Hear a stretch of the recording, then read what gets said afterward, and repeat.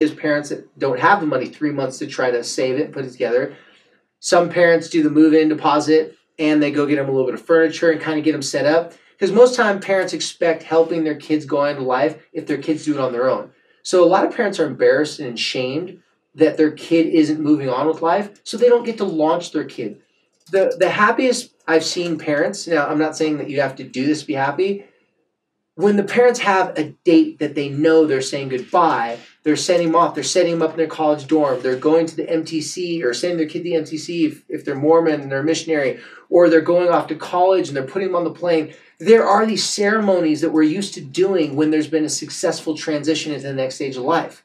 But when we're embarrassed and ashamed and we're disappointing our kids, we don't celebrate them because they're not giving us anything to celebrate. So instead we say, okay, when I say we, generally speaking, people have the tendency to say, if you're not doing anything to help your life, well, why should I do anything for you? Well, then the kid still needs the help. They still need to feel like they want to launch successfully, but there's no plan to launch. It's just waiting for your kid to figure it out. So you set 90 days, and then after you set 90 days, whatever that 90-day mark is, for most people, it's like the first month.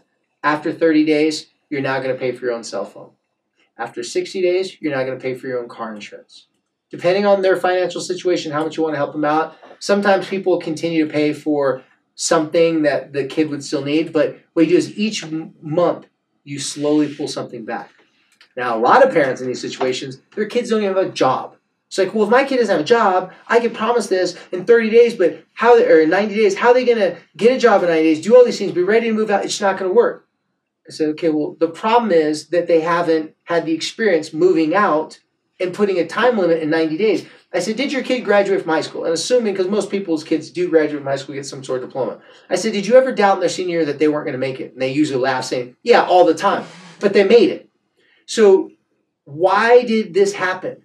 Simply because they were so motivated to graduate by May 27th? No, because the high school said on May 27th is the day we're graduating, whether you're there or not. Right. So the way this works is the day this comes up, you're moving out whether you're ready or not. Now this is where parents start to get a little panic. But this is a reverse psychology trick. Instead of telling your kids that they have to move out and kicking them out, you're saying at this date, we're going to help you move out.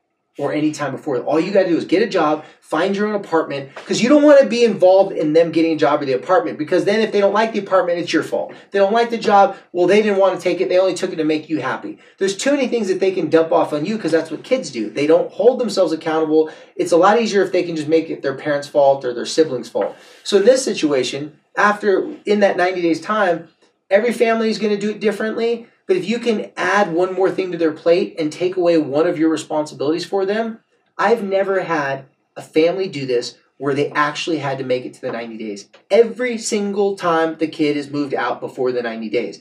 And when I say this was some miracles for some families, I wish I had some of these parents here that would sit here and be like, Your Honor, I testify in a court of law that I did not believe my kid was going to move out in 90 days and they moved out before this. It blew their mind.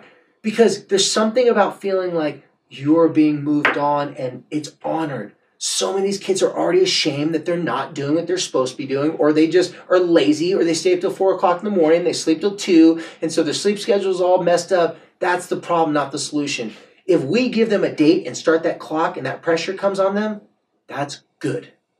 That's what we need to do. We just had the school do it.